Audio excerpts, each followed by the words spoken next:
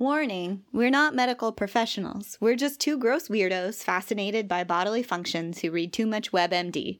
This podcast will contain some pretty gross content, so listen at your own risk. Is it bleeding? Is it bruising? Is it spreading?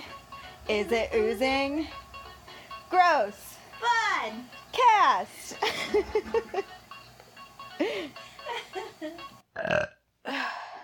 Welcome to the first episode of Gross Podcast. I'm Katie. I am Jessica. And we're really excited to talk about gross stuff. What's going on with your body, Jessica? Today I laughed and I peed a little, which makes me think I'm dying and getting old. I pee a little, like, pretty much every time I laugh, I think. Or maybe I sneezed, I don't know, but I kind of That peed too. a little bit when I wasn't supposed to, and I realized that I'm just slowly creeping towards needing adult diapers. But who made the rules, right? Like, who says you're not supposed to pee when you laugh? That's true. Maybe I should just have thinks all the time and just only wear those underpants so that I can sneeze and pee all I want. Did you know that Thinx has a whole separate sister line of underwear that is designed for you to pee in? I think they should be our sponsors. Oh, that's a great idea. We should look into that. How is your body? Other than peeing every time I laugh, my body's okay. I feel like I've been extra lazy about showering lately, and that might be catching up with me. So I'm feeling extra gross for our inaugural podcast. I think it's not a problem until you have a yeast infection. Well, okay, if you have a yeast infection, then you need to take a shower. I do not have a yeast infection right now. But I think I'm going to say it's not a problem until, like, right before you get a yeast infection. Then it is a problem that needs to be dealt with right away. Did I ever tell you about when I was living in New York and I couldn't stop getting yeast infections when it was very hot and humid? And so I set up a fan at the end of my bed so that I could air out my vagina every night. That sounds so luxurious. I want a vagina fan. I wish I had, like, stirrups or something, and it would have made it quite perfect. Well, good thing we have these spacious apartments. We could probably come up with something. It doesn't get humid enough here, I feel like, to need a vagina fan, but... Oh, man, like I said, I think that vagina fan would just be luxury no matter where you are. Maybe down the line we can have merch. Genital fans. You can clip on the end of your bed. Ooh, I like it. Okay. Should we get started?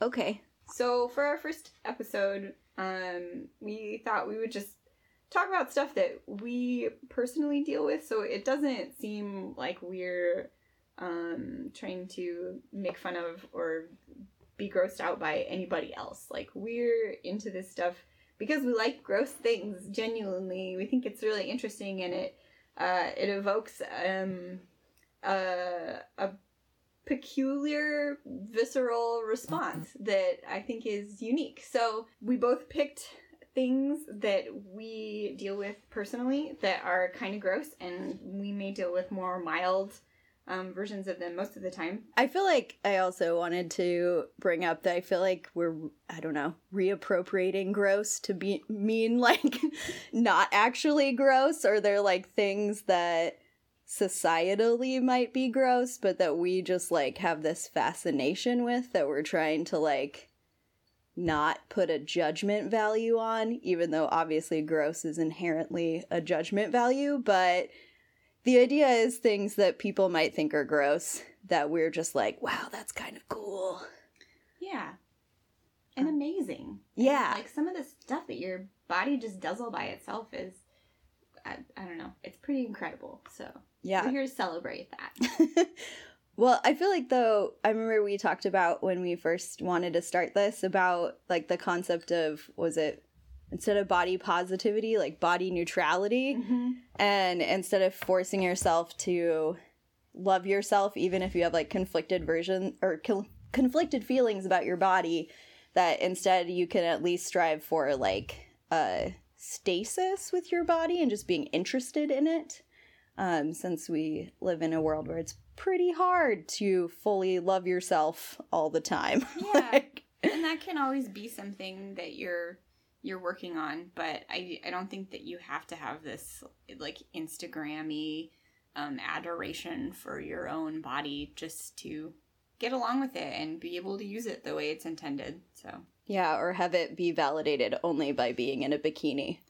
Yeah, on the yoga mat. I.e., if cis straight men find you attractive, then you still get to be a human being. On that note, anyway, here's some stuff that probably most cis straight men do not find attractive. The goal of our podcast, to turn off every cis straight man we know. Dudes.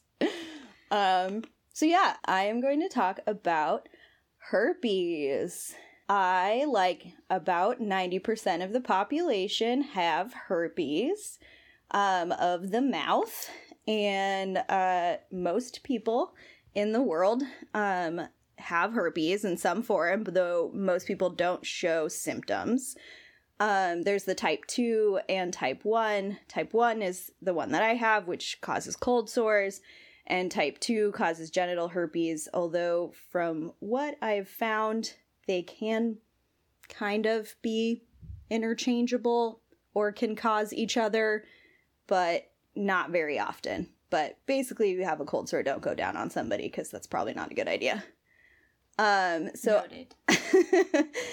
But if you're like, I don't have herpes, you're probably wrong, and you probably do, and you've probably given it to other people. You just don't ever get sores. So, like me, Jessica and I have been sharing drinks and other stuff, microphones, all kinds of gross stuff for like 10 years now, and I don't have herpes visibly. So I probably do have it, but we just can't see it. Also, every time I've made out with somebody, the next day I will break out in a cold sore, like if it's a new person. And I think even if it's people who swear up and down to me that they do not have oral herpes, and that has happened once or twice, and then I'm like, no, you do, because I broke out in a herpes breakout, and that really only happens when I'm exposed to other people with the herpes virus that I haven't put my mouth on their mouth before. Also, tell people if you have herpes. That's a good idea, to be honest. So I'm going to talk about kind of the history of things to do with herpes. So apparently, and I like this, the name herpes comes from the Greek word herapion, I'm probably saying that wrong, which means to creep or to crawl. Whoa. Which is how I imagine that when herpes just spreads all over your face. It's just like crawling. Also, it makes you look like a creep. And I say this from personal experience. And so, yeah, it's the full, like, scientific name is herpes simplex virus, often abbreviated to HSV. So basically, if you don't know what herpes is, it's a virus, and it manifests as, like, usually blisters. Sorry. Not sorry. Usually on the outside of your mouth. But it can often also be on like your nose and your cheeks and many other places that I found terrifying, such as your fingers and your eyes. Oh, like on your eyeball? And your brain. What?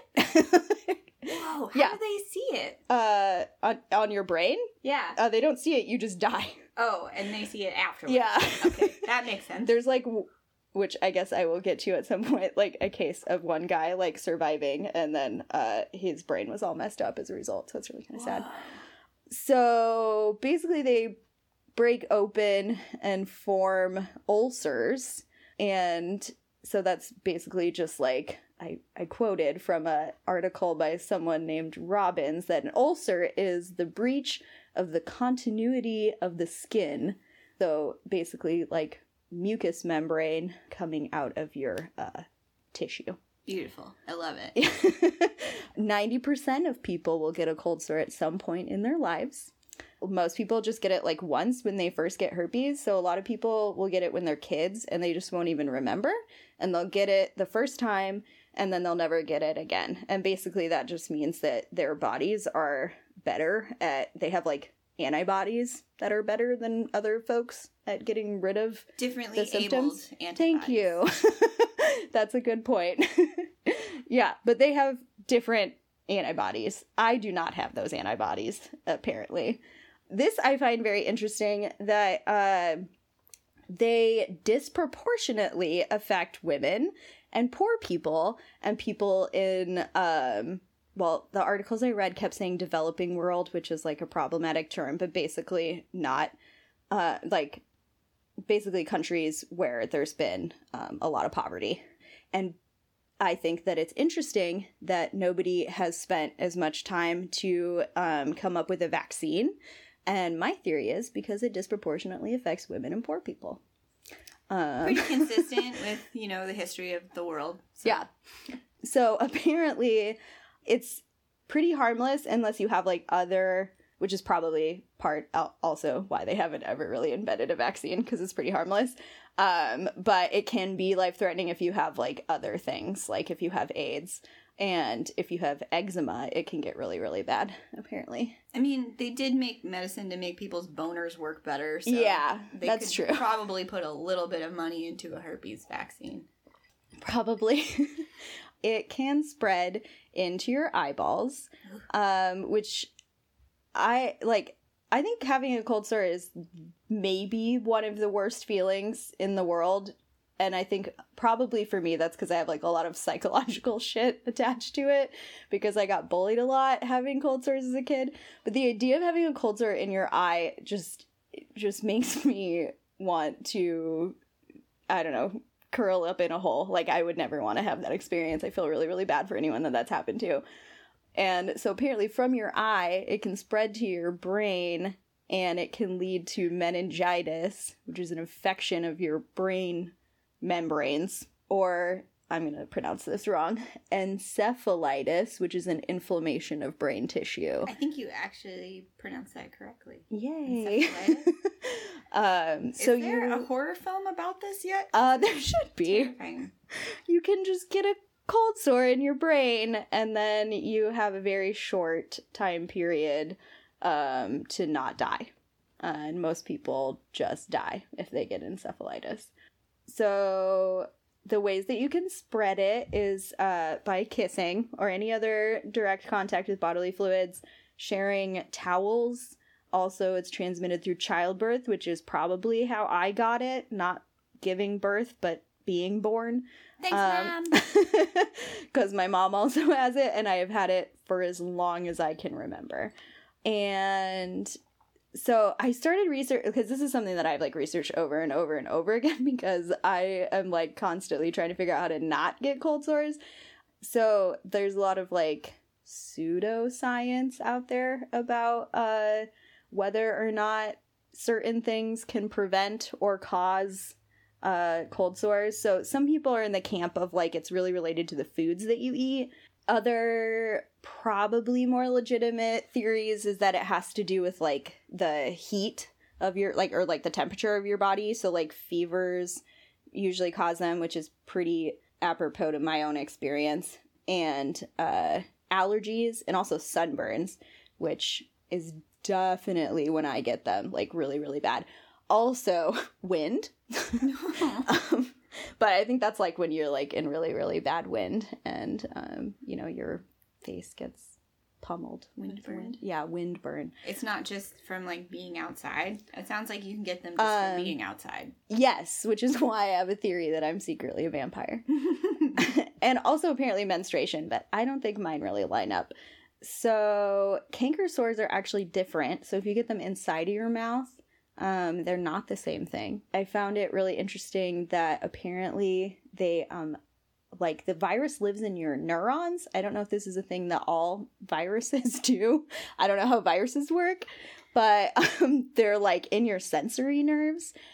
And so I think that's probably why they hurt so bad, is like my theory. Yeah, or like because they seem like they're kind of activated by more like harsh sensory experiences. Mm-hmm. So apparently if you have them super, super bad, you can get like antiviral medication. Also things like lysine supplements help. I sometimes take lysine supplements when I remember to take vitamins on a regular basis. And there's some other things that like hippie websites say will help, like licorice and zinc, apparently. But as far as I could find, nobody's really looking for a vaccine. But if you are, I'm willing to be a test subject. So at first I was like really afraid when I found out this next thing, but then I found out that basically everyone thinks that everything causes Alzheimer's, but supposedly there's been some theories that having the herpes virus could be a leading cause of getting Alzheimer's later in life. But the more that I looked into it, there's a study for everything causing it. Yeah. And so apparently we have known about herpes for 2,000 years as human beings. And Hippocrates was supposedly the first person, like, in writing or whatever, oral history, I don't know, recorded history, I don't know. If I think they wrote. Did they write? 2,000 years ago. Well, apparently Hippocrates is the first person to talk about them. But also that's debatable since, like, we're probably referring to, like, European history, and maybe other cultures talked about herpes before Hippocrates. Who knows? Do you think that there are, like, cave paintings of herpes? I hope so. I hope so, too. There was apparently an emperor in Rome who at one point outlawed kissing because everyone was getting herpes. That does not sound particularly Roman. I was also really excited that apparently there's a line in Romeo and Juliet that references herpes. Really? Yeah. The angry Mab monologue that the Mercutio. I didn't know I was going to have to study up on Shakespeare for this. I actually memorized that in 8th grade, but I don't remember it now. Oh, good work. We discovered the virus that causes herpes in the 40s. We started trying to treat it in the 60s. And have apparently made no progress. I'd made no progress. But apparently there was, like, less of an emphasis to really do anything about it once the 70s hit, because there were all of these marketing campaigns that were intended to sell drugs. So they were like big pharma or whatever. But then that sort of caused this huge, like, stigma against people with herpes. And so then it sort of became this, like, well, you're a bad person and it's all your fault. And it was like, that was the start of, like, basically people thinking that you're gross and dirty if you had herpes. That stigma was not there before? It's like shaving your legs or shaving your armpits. You know how, like, people just used to think, like, oh, it's fine. Human beings have hair, and people were just like, okay, herpes sucks, I guess, but, like, it's just a thing that happens. And then because the 70s were trying to get people to buy drugs to, like, you know, make cold sores go away faster, all the ads made it sound like you're such a, like, disgusting person who shouldn't go out in public if you have herpes. And that started making people actually stigmatizing other people with herpes. So that's so sad. Thank you, advertising. On the plus side, scientists were able to use specifically the oral herpes virus as confirmation of the human migration pattern of humans coming out of Africa as being, like, an origin place. And that virus in particular was, like, how they traced and, like, have more evidence for humans originating in Africa. I think that's really interesting. So thanks, herpes. You done one good thing. Yeah, I mean, I think that maybe is up in the air right now, whether they still think people originated from. Do they really? I don't know if I've read about that. They've discovered some new stuff recently, but you know, I feel like that cycle is going to happen every 10 to 20 years. Is it racist though? Is it like racist being like, we're not from Africa? I think they just found somebody whose bones are really, really, really old in a different part of the world, and I don't remember where it is. That's interesting. Yeah, so more on brain herpes. Yes.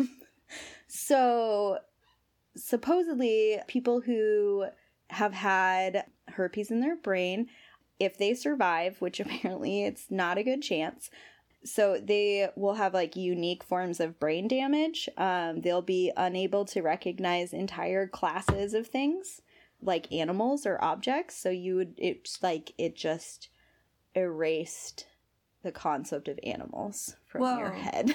Like I didn't even realize that concepts like that were stored in a little encapsulated space. Yeah, so apparently how they figured that out is a test where they like made up a monster and also showed real animals, and then people could not tell what one was fake. Whoa. Yeah. So that's crazy. Crazy as in fascinating. And so I like that you could live in this world with a completely different reality of what kind of animals exist and which don't. Also, would that just make you like, I don't know. I mean, it'd probably be like really difficult to live in the world like that. But like maybe there's always like, you know, maybe that one side of like you have a really incredible imagination if you're not limited by like the concepts. Or that, like every time you rediscovered what an animal species looks like or exists as, it's like amazing, and you can be awestruck like over and over again. Like you get to relive your childhood discoveries of amazing creatures. Like, what? This is a fucking zebra? Zebras are legit. Here's something I had no idea about before I started researching it. Apparently, another word for herpes, or several other words for herpes, were scrum pox, wrestler's herpes, or mat pox, because wrestlers get hella herpes from being all up close and personal with each other. And other people who are very highly likely to get herpes is dentists, which kind of makes sense. And children who suck their thumbs, which also kind of makes sense. Somehow I avoided it. Did you suck your thumb a lot? Mm-hmm. Did you get, like, were you one of those kids that had, like, a fucked up thumb? No. As a result? Not that I know of. We should find somebody to be a guest. No, side note, I used to suck my thumb a lot, and then when I stopped doing that, I would suck on the collar of my shirt. Oh, I used to suck on my necklaces. I was one of those kids. Well, yeah, I did the shirt thing, like, maybe up through, like, first grade, at which point people started to tell me I was disgusting, and then I think I switched to necklaces, because that was less obvious. Necklaces, like, legit taste good. Like... Really? Let's be real. Buying like flavored plastic necklaces from Claire's or something. No, I don't know. Like I think as a kid, I have memories of like actually liking that metally taste. Yeah. Do you also like the taste of blood? Kind of. Okay. I told you it was a vampire. There it is. Yeah. So there's a bunch of different kind of herpes. I like followed Wikipedia until I got to neonatal herpes, which just like made me really sad. And so then I was like, oh, I don't want to read about that.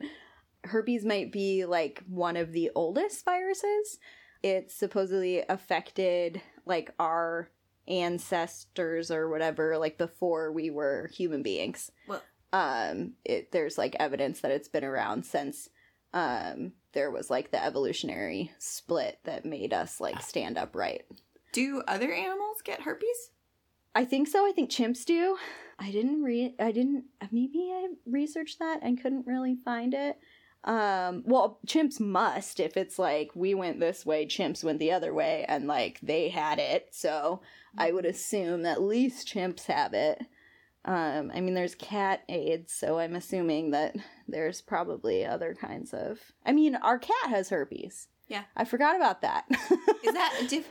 I know there's all kinds of different things that sort of sound like herpes. Is it that similar of a virus to what you have? Because cat herpes affects their... Yeah, so it's in their eyes. Eyeballs. Yeah. Yeah, but I think it's the same thing. Okay. I don't know if it's like the exact same virus, but I think but Chili doesn't get like sores that are visible. Yeah, he just has like weird eye goobers. Yeah. I think it's really common in cats, so we're probably better at treating it in cats than we are in people. So I found a list of things to avoid if you don't want to get herpes. One is stress, which... Okay. Gonna add that to my list. So that's never gonna happen for me. Staying out of the sun, which really isn't a problem for me. Plus, we live in, or like nearly in the place that they made Twilight, so there's no sun here. I think we have the lowest number of calendar days of sunshine. Yeah. So we're real close in competition with Forks. And don't get a face peel, which I was never gonna do anyway. A face peel? Is that like a type of facial? I think so. I don't know what facials are. I've never had one. My brain immediately went to the other kind of facial. Is that on the list too? Gross things to do with your body. We should probably, like, regardless of someone's gender, have like a whole episode on like different kinds of ejaculation. That should probably happen at some point. I'll add it to the list. Also, this is not a problem for me, although maybe explains why I got a lot of cold sores when I was a tween in the 90s. You should avoid using lip liner. What? Yeah. Is that because lip liner is made out of chemicals that are bad, or because it clogs your lip pores? I think it just irritates the area that is likely to get herpes. So, okay. I do find that if I wear not even just lip liner, but like lipstick and stuff more often, then like I don't know if my face just isn't getting like oxygen or something. I don't know. But it has. Can we take a step back for a moment? You mentioned different kinds of ejaculation. What different kinds are there? Vaginal versus penile. Okay. Okay. So they're not like weird magical kinds of penile ejaculation that we don't talk about in health class in high school? Not that I know of, but I don't have a penile, so I don't know. We'll have to ask them. We need to get an expert on this show. Like, a dude. If you want to be an expert on our show, this is a great time to talk about this. Not dudes have penises, also. That's true. You're right. What we want to start doing is having guests on this show, sort of like expert guests, although our definition of expert is quite loose. Like maybe just somebody who has experienced a gross thing before.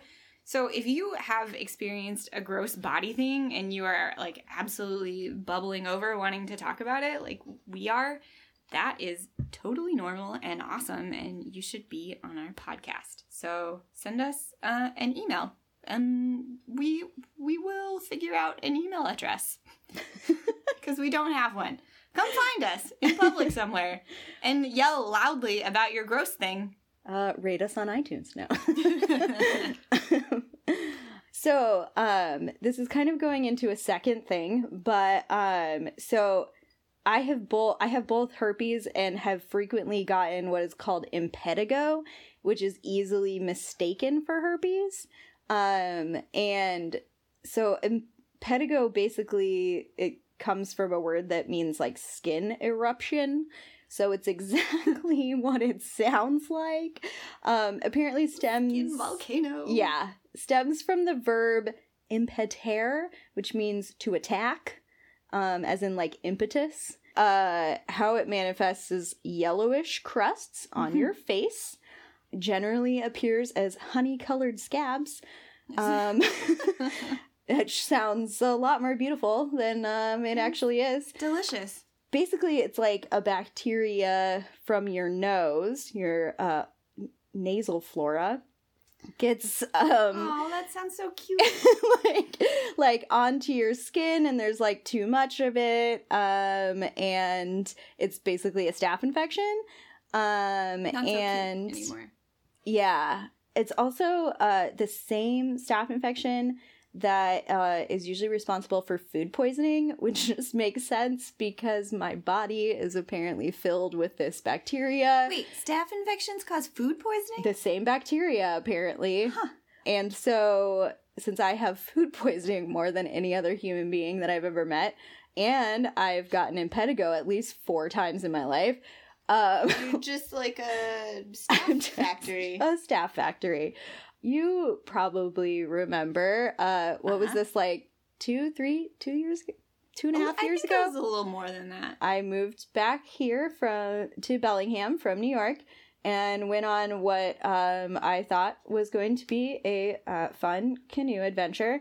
And I was out in the sun. Our horror film. Yeah, totally. Like, what is it? Friday the 13th. Out in the sun on canoe journey and went and was out in the ocean. My theory is maybe this bacteria was living in the ocean. And I started to get a cold sore and was out in the middle of nowhere on an island. And so I didn't get to like treat it immediately. And when I came home, it just started getting worse and worse. And eventually was my whole mouth. Like all of my lips were cold sores. And the cold sores fused in some degree with the staph infection, so I looked like the Elephant Man. It was not a good look. It was... Imagine a whole mouth full of honey-colored scabs. And it hurt really bad, and they kept cracking and bleeding, and I'm surprised that the person I was dating at the time decided to marry me, and not that soon after. That was what did it, actually. That was kind of me being like, I can marry this person if they will wow, look now I get to see in Jessica the at her best. face. While I couldn't even talk, I could barely move my lips, and I went to the doctor, and I was like, these cold sores are out of control. And she was like, oh no, that's a staph infection. You should have come in here a long time ago. Even though, honestly, that had happened in like an overnight period. So it was really terrifying. To treat it, they give you antibacterial cream. And so I was slathering antibacterial cream all over my mouth. And it just pretty almost immediately started like sloughing off. And like, actually quite similar to honey. Just dripping off my mouth. So I spent about a week having to like constantly tip my face forward with like paper towels in front of me in case the disgusting goo that was coming off of my mouth would fall into my mouth. Which I managed to avoid. And I was really lucky I was unemployed at the time. Because I would have probably gotten fired for missing that much work. You wouldn't go to work like that. Oh, fuck no.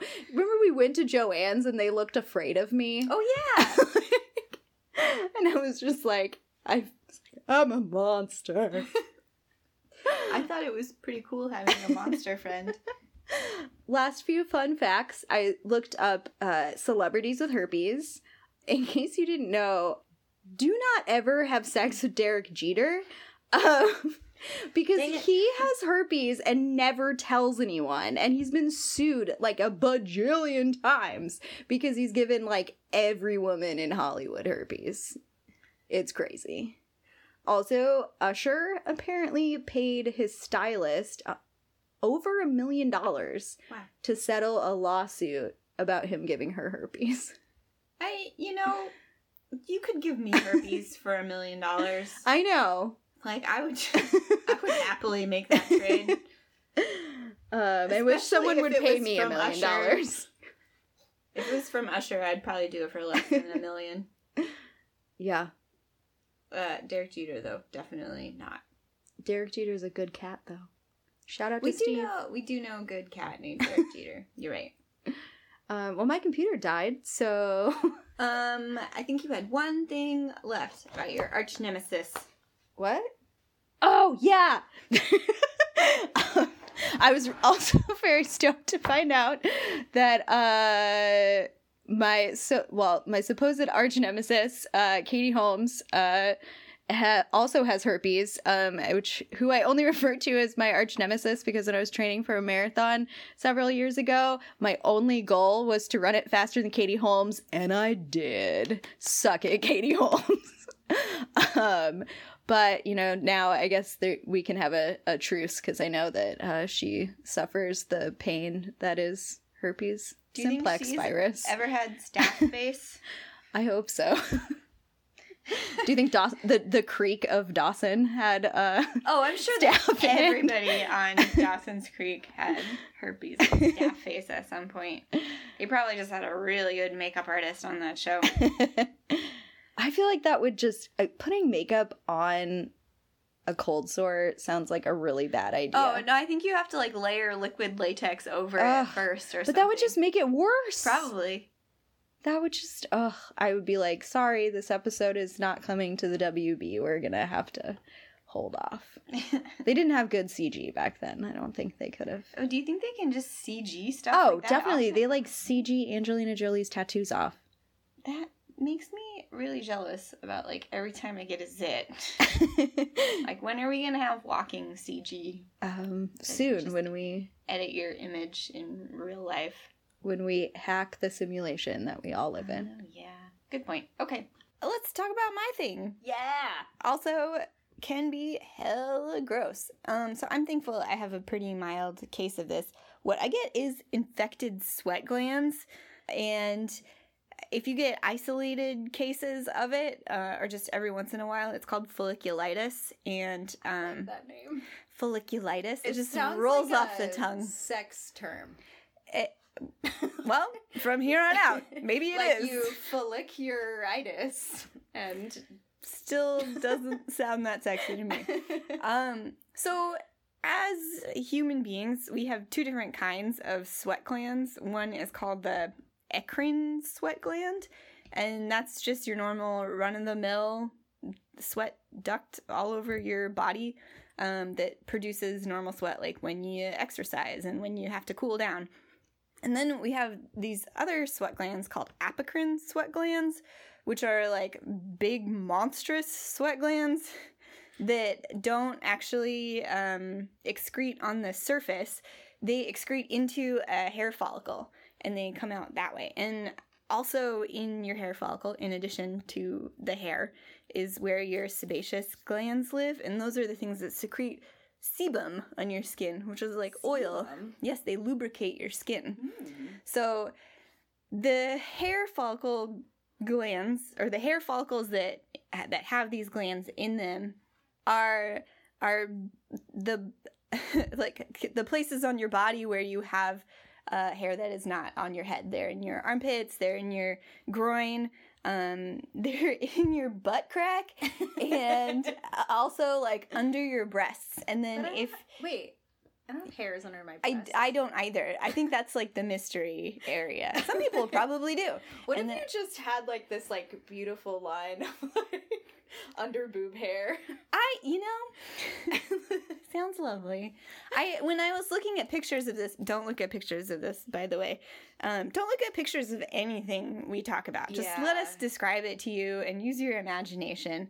I did see some pictures of men with this across their chest, so maybe it does just happen to... It doesn't seem to really happen on people's heads that much, but maybe it does just happen to other parts of your body that can have hair like that. So... I do have nipple hairs, though. Yeah, oh, totally. That's normal, by the way. Yep. I have 4 dark nipple hairs. They grow in strong and hardy. Ditto. So we have millions of these sweat glands, right? And we totally know how the eccrine glands work. We have a good handle on those. We don't seem to fully understand how the apocrine glands work yet. They have a different mechanism of secretion. You can look more into it if you want to. But it looked to me, from my super basic understanding, that the eccrine sweat glands, your run-of-the-mill sweat glands, actually just kind of excrete a little liquid, but the apocrine sweat glands kind of slough off a part of themselves and secrete that and regrow. So the sweat that comes out of those glands, I feel like I've never seen this, but apparently it's like milky and opaque. Ugh. I know. Also, Sounds I feel like so cool. Sweating more just having you talk about sweat. Ooh, well, just wait. Milky sweat. Oh man. Milky sweat. There's someone out there that consumes, like, collects and consumes milky sweat. That's like somebody's their whole fetish. like slosh porn fantasy Yeah. is just milky sweat. So that must exist. Not kink shaming. No, not at all. Do you want my milky sweat? I'll figure out how to make it happen. But that's, like, kind of beautiful, the idea of, like, the milky sweat person meeting the person who fetishizes milky sweat. Good point. Also, I would like to revoke my offer. I reconsidered in that moment of time. So, our apocrine sweat glands, in addition to this lovely milky sweat, they also excrete a bunch of our hormones, or our pheromones. And that's the part that the medical professionals don't really understand yet, is like what mechanism of pheromone secretion those have, which pheromones we secrete there versus which we secrete in other ways, and like what those pheromones do. So, and in the pheromonal involvement in the rest of the process. So, folliculitis happens when these apocrine sweat glands get blocked and infected. And they can get blocked in a lot of ways. They can get blocked with an ingrown hair. They can get blocked by the apocrine gland itself, like sloughing off too much of its own stuff. They can get blocked by the sebum gland, which is like higher in the follicle, so it can secrete something and block off the whole thing. They can also get blocked by external stuff getting in the gland and clogging it up, or if you are the sort of person that gets keratin buildups in your skin, like I do, that's a whole other thing we can talk about sometime. So anyways, they just get clogged, and then they turn into like a giant pimple, basically. So I get them in my groin. It's really awesome. I get them like right in the crease between my thigh and my pelvis, I guess. So it's like right on the line where like my underwear elastic continually chafes, which might explain why they happen there. And the ones that I've had are I've only ever had one at a time, and they have gotten to be about the size of an almond. It's pretty common for them to be about the size of a marble. And I did have one that got bigger than that one time.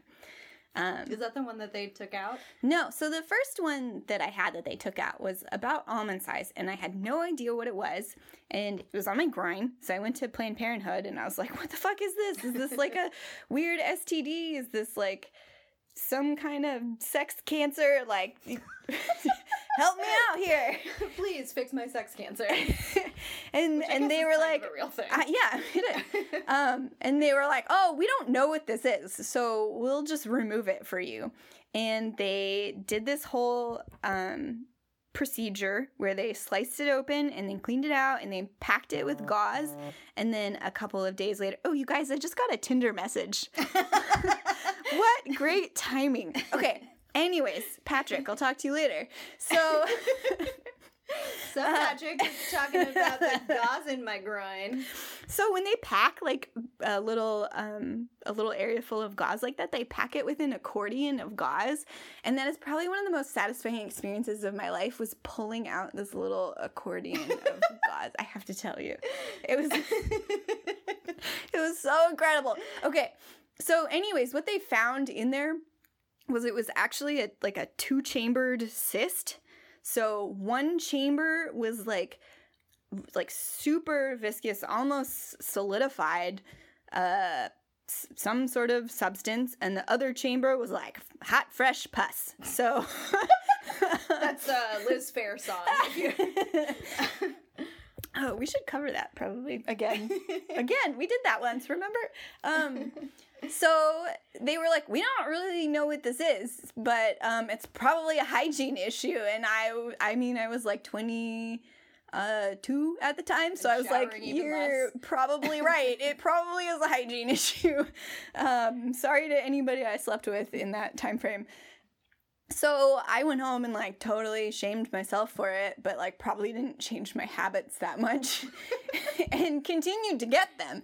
So like the second one came around and I was like, well, what the fuck is this? Like, how do I get it to go away? And I called Planned Parenthood and I was like, hey, I have another one of these things. And they were like, shower, goddammit. Get a vagina fan. And I went in, I had an appointment, and because they like want to look at something before they schedule a procedure to deal with it. And the nurse looked at it and she's like, oh, it's an infected sweat gland. They're super common. And I was like, well, if they're super common, like, why did you cut into me for the other one? Like, how did you not recognize that? Never found out the answer to that. But she was like, you can totally make it go away by just putting a hot compress on it like twice a day. Yeah, I know. So unnecessary surgery in the first one. But so I did that. And most of the time they go away just fine. I just make, like, I get a hot, wet washcloth and I squeeze it out and I hold it until it gets, like, I just lay with it on my skin until the washcloth gets cold. And sometimes I do it twice if I have time. But I try to do it twice a day and then they go away. Because they cut the first one out, I have scar tissue there, and I have like a gnarly scar in my groin area. And I get them a lot like right under that spot again because of the scar tissue. And the 2 chambers. The two, that's like a Wu-Tang album. I'm going to make a Wu-Tang cover album, except I'm going to make it about my folliculitis. And folliculitis ain't nothing to fuck with. Yeah. I have a mild case. I'm gonna reiterate that as I start to talk about how it can get grosser and grosser. Yeah. So the ones that I get under the scar tissue take a lot longer to go away. Usually I can make a regular one go away in like 4 or 5 days. The ones under the scar tissue can sometimes take like weeks to go away. And sometimes they'll get bigger. Like I did have one that was like maybe the size of like 2 almonds. I don't know. Maybe a walnut. Now I'm just 2 marbles. Like, wait, this is a podcast, so you can't see my motion. You're just imagining eating almonds right now, you weirdo. Pus almonds. Pus almonds. Sounds like something Katie Holmes would eat. That's the new Goop recipe. Oh, I bet. You just put some pus almonds in your smoothie. I mean, it can't be that different really than like you, snail mucus, yeah. Right? So that's what I get. I also haven't had one in a while. It's probably not because I've been showering more, because like as we talked about in check-ins, that's still an issue for me. Showering's overrated. Showering is way overrated. Also, I'm gonna be the snarky, annoying vegan and say that I have not gotten one since I went vegan 8 months ago. So take that as you will. You start telling me that gluten-free bullshit gets rid of all your problems? I mean, it usually reduces inflammation pretty significantly, but I don't know. I had pasta for dinner last night, so... So... folliculitis is like the normal version of this that everybody can get. Everybody with some hygiene issues can get. or just normal people in general.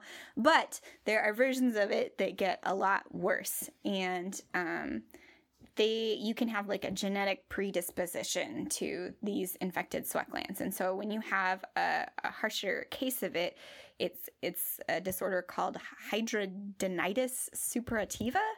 It has some other really cool names like acne inversa and Velpe's disease. First one sounded kind of like a strain of pot.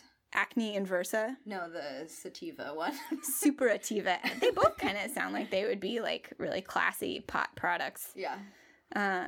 Like acne inversa sounds like an acne medication with... Or like a car. Yeah. Okay. Like a car.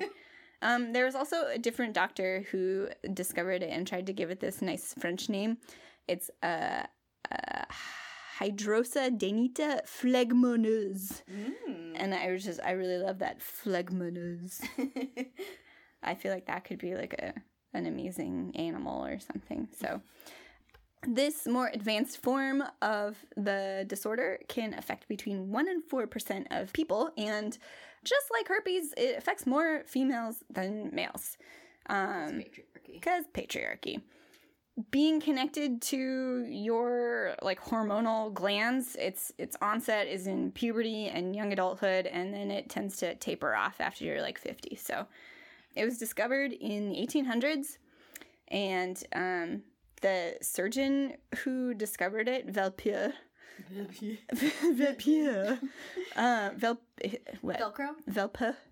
It's French. I don't know. He was this like super gnarly dude who he believed that pain-free surgery was a fantasy, and that surgery and pain were inseparable. Wow, he sounds like the 50 Shades of Grey guy. Or yeah, like kind of no kink shaming. Well, 50 Shades of Grey is not proper BDSM. Let's be real. Yeah, and when anesthetics were first starting to be used in the 1840s, I guess that he was like kind of against them, that he called them both wonderful and terrible, and thought that they like fundamentally changed the surgical experience for the worse. What? I cannot conceive of having surgery without anesthetics. Dude seems like an asshole. So he maybe sounds like a sadist. Like maybe a bad sadist. He had infected sweat glands in his asshole. Would make me a jerk too. So the disorder of hidradenitis suppurativa has 3 distinct stages. It's called Hurley's staging system. And stage 1 is like solitary or multiple isolated abscesses, which is kind of what I have, I guess, if they're like reoccurring, and they can suffer from varying degrees of inflammation, and they may be mistaken for acne, which is like they basically look and feel and can be treated like giant zits. Never popped one though, so myself. But like, I can see you like mistaking them for like those cyst acne things that you can't pop. Yeah. It could be really similar. Stage 2 is if they are recurrent abscesses, and if you have like multiples at the same time, and they open up with these what they call sinus tracts. So they basically leak.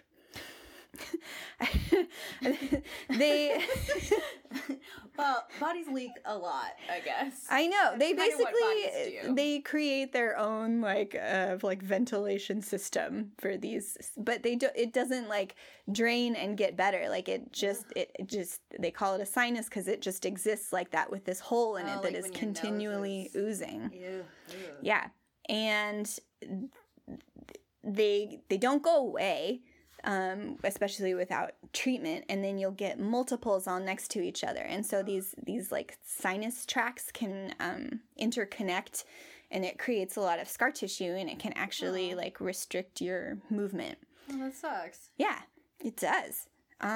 Stage 3 is where it becomes like even more broad, and you have more sinus tracts and abscesses that can cause like major scarring, and they can get inflamed to the size of golf balls or sometimes baseballs. No, thank you. Yeah. And you get a ton of scarring, and then you can get even more tracking. It's like subcutaneous tracts, like a fistula under your skin. So it'll ooze like into your body cavity. Oh. Yeah. So it can cause sepsis and stuff if it goes untreated for a really long time. And they treat it with antibiotics and steroids and hormone therapy. Like nothing seems to really work that well. It's mostly about treating symptoms.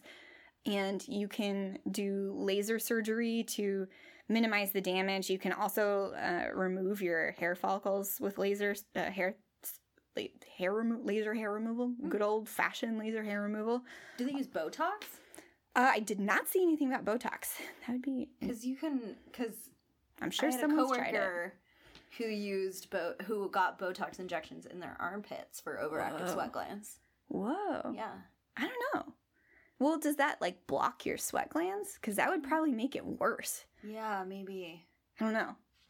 In serious cases, people get skin grafts over these areas, and have also tried like a ton of experimental methods because nothing seems to like actually really reverse the damage that it causes. So that is about all I researched about it. Oh, except I was looking for famous people who have this, and I only found one. Karl Marx. Not Usher. Karl Marx had hidradenitis suppurativa. So, as Jessica said earlier, it is the disease of the people. Yeah. So, can get really gross. Similarly to herpes, it can come along with mental illness because it causes a lot of issues. It makes people depressed and really anxious about their appearance and their quality of life because it can really impact people's ability to move and exercise and work and all kinds of things. So, also, you think about how like sweatiness gets like associated with laziness in our culture, and like I imagine like that's one of the many stupid things that is like 100% not within your control.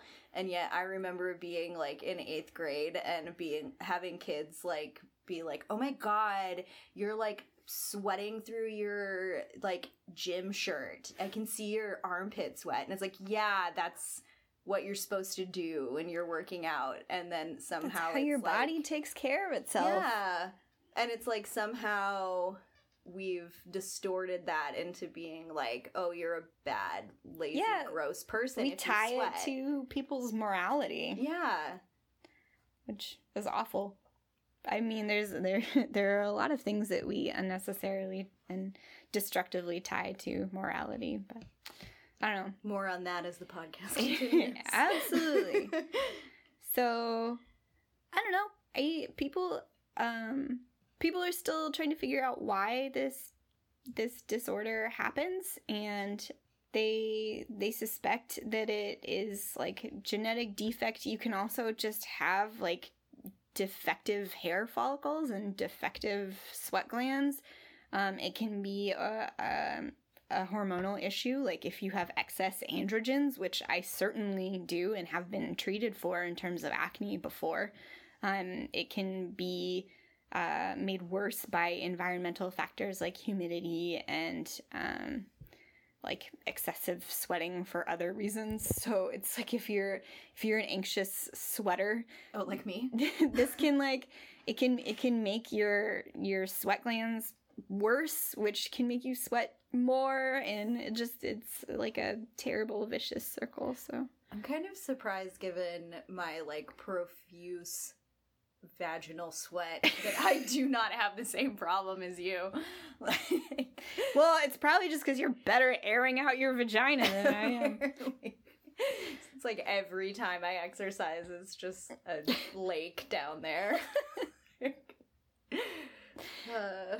Cool. Okay. So I guess that was our first show. Yeah. I have a Tinder persona to get back to. I was thinking about if we had any catchphrases, and then all I thought of was, don't forget to secrete and air out your vagina. Good night.